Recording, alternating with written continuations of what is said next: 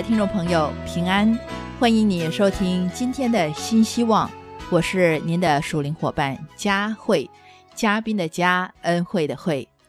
今天我们要思考的主题是耶稣被捕，要和你看的经文是在马太福音26章47到56节。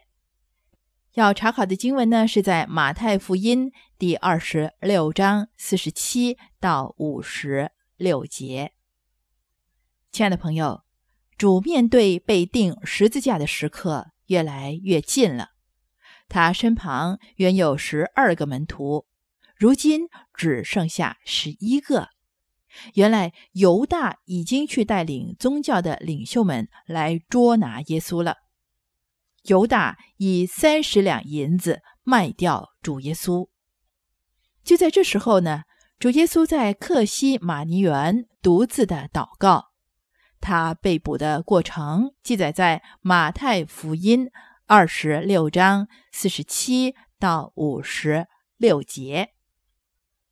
如果你手上有圣经的话呢，请听佳慧为你念出来。那么如果你想跟我一起念的话，那就更好了。来，马太福音26章47到56节。说话之间，那12个门徒里的犹大来了，并有许多人带着刀棒，从祭司长和民间的长老那里与他同来。那卖耶稣的给了他们一个暗号，说：我与谁亲嘴，谁就是他，你们可以拿住他。犹大随即到耶稣跟前说：请拉比安，就与他亲嘴。耶稣对他说：朋友，你来要做的事就做吧。于是那些人上前下手拿住耶稣。有跟随耶稣的一个人伸手拔出刀来，将大祭司的仆人砍了一刀，削掉了他的一个耳朵。耶稣对他说：收刀入鞘吧，凡动刀的必死在刀下。你想我不能求我父现在为我差遣12营多天使来吗？若是这样，经上所说事情必须如此的话，怎么应验呢？当时耶稣对众人说：你们带着刀棒出来拿我，如同拿强盗吗？我天天坐在店里教训人，你们并没有拿我。但这一切的事成就了，我要应验先知书上的话。当下门徒都离开他逃跑了。经文读到这里。一个黝黑的深夜，星星在天空闪烁着，通往客西马尼园的小路上却热闹起来。祭司长和民间的长老带着一群人，拿着刀棒，在火炬的引导中向前行进。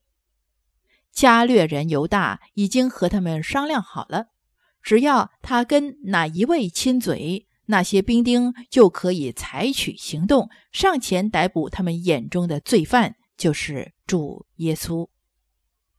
亲爱的朋友，犹大用亲嘴的方式作为捉拿耶稣的暗号，是何等的奸诈！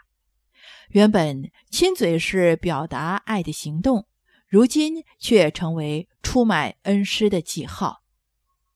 人也许会被表面的现象和举止所欺骗，然而神永远洞察人心深处的意念。虽然犹大的伪装与假冒令人痛恨不已，但是主耶稣还是以恩情待他，称他为朋友。朋友这2个字，希腊文翻出来是同伴的意思。主对他没有任何仇恨。主耶稣知道他所处的环境都在神的手中，而当时的情形只是成就他救赎人类计划的一个过程而已。当然，犹大灵里的黑暗令人震惊，叫人痛心。他跟随耶稣有相当长的一段时间了，可是他执意选择悖逆的道路，最终成为撒旦的俘虏，走向灭亡。那一群拿着刀棒的人来势汹汹，突然间，耶稣的一个门徒呢，拿出刀来，将大祭司仆人的耳朵砍了下来。在约翰福音指明这个门徒就是彼得。彼得个性冲动，面对刀剑的威胁时，他本能的反应就是以刀相迎。这时，主耶稣立刻对他说：“收刀入鞘吧，凡动刀的必死于刀下。”主耶稣从不希望我们以牙还牙，以眼还眼，他更不要我们以武力对付无理的人，因为喜欢用刀剑解决问题的人，只能够带来更大的痛苦、更大的仇恨、更多的死亡。主耶稣深深地相信，眼前所发生的一切，就是要应验神差他来完成救赎的计划，否则他大可以吩咐12营的天使来救援，来保护他，以免受害。听众朋友，你知道吗？在罗马时代，一营约有6000名士兵，12营呢就是72000人。我们可以想象，7万多个士兵保护主耶稣，有谁还能够捆绑主耶稣呢？这些宗教领袖非常的鲁莽无礼，因此主耶稣质问他们：“你们带着刀鞘出来拿我，如同拿强盗吗？”从外表看来，祭司和长老似乎是虔诚的人，可是他们的行为却与神的话不符合，是不是非常可悲呢？主的门徒在几个小时之前也向主保证绝对对主赤胆忠心，如今在刀棒的威吓下，纷纷离弃他们的恩主。人性是多么的不可靠，是多么的软弱啊！亲爱的朋友，从今天所查考的经文，让我们学习一些属灵的功课吧。第一，我们学习到人的怒气不能够成就神的义。这里所说的怒气，是指因为受到伤害而爆发的愤怒。许多人认为，既然我有理，就应该理直气壮地讨回公道，何必装和气呢？彼得的观念也是这样，所以他第一时间动刀对付敌人。然而主耶稣呢，要我们快快地听，慢慢地说，慢慢地动怒，除去一切的邪恶。有句话是这样说的：以恶报善，像魔鬼；以善报善，像人；以善报恶，像神。我们必须以主耶稣为榜样来面对仇敌。第二个属灵功课是什么呢？那就是除去旧性情中的恶毒。除去旧性情中的恶毒。信徒虽然因为顺从真理洁净了自己的心，但是仍然隐藏着一些罪性、欲望和喜好。诡诈和贪婪，这些罪呢，往往存在于我们内心的深处。这种行为今天在商业界、广告界和推销技术上已经被接纳了。可见某些罪恶的存在常常被忽视，甚至合理化了。犹大是有管理钱财的恩赐，备受信任，也跟随主耶稣好几年的时间。然而他的为善与贪财并没有彻底被除去，这使得他出卖耶稣的时候呢，令其他门徒难以相信。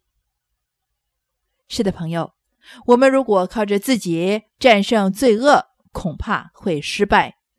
我们应当依靠圣灵的能力，帮助自己过圣洁的生活。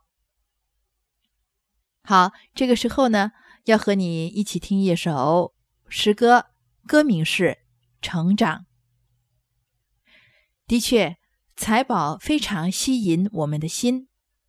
我们的财宝在哪里呢？心也会在那里。不过，亲爱的朋友，地上的财宝将要过去，唯有天上的财宝才值得我们去追寻。求神擦亮我们的眼睛，不要迷失自己的方向，不要像犹大那样贪财，因为圣经说，贪财是万恶之根。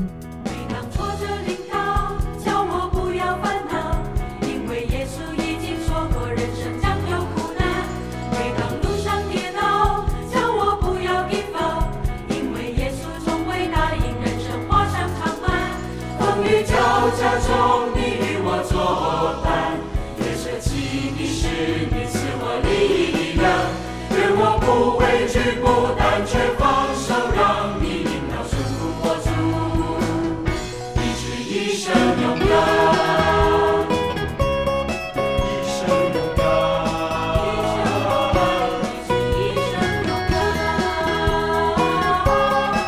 一生勇敢。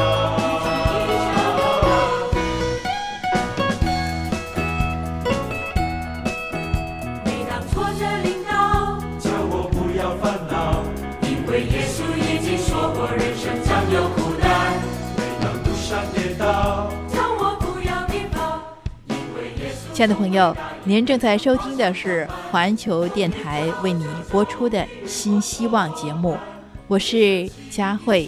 今天的圣经呢，查考到这里，祝福你天天都活在神所赐的盼望中。下次同样的节目时间，我们再会。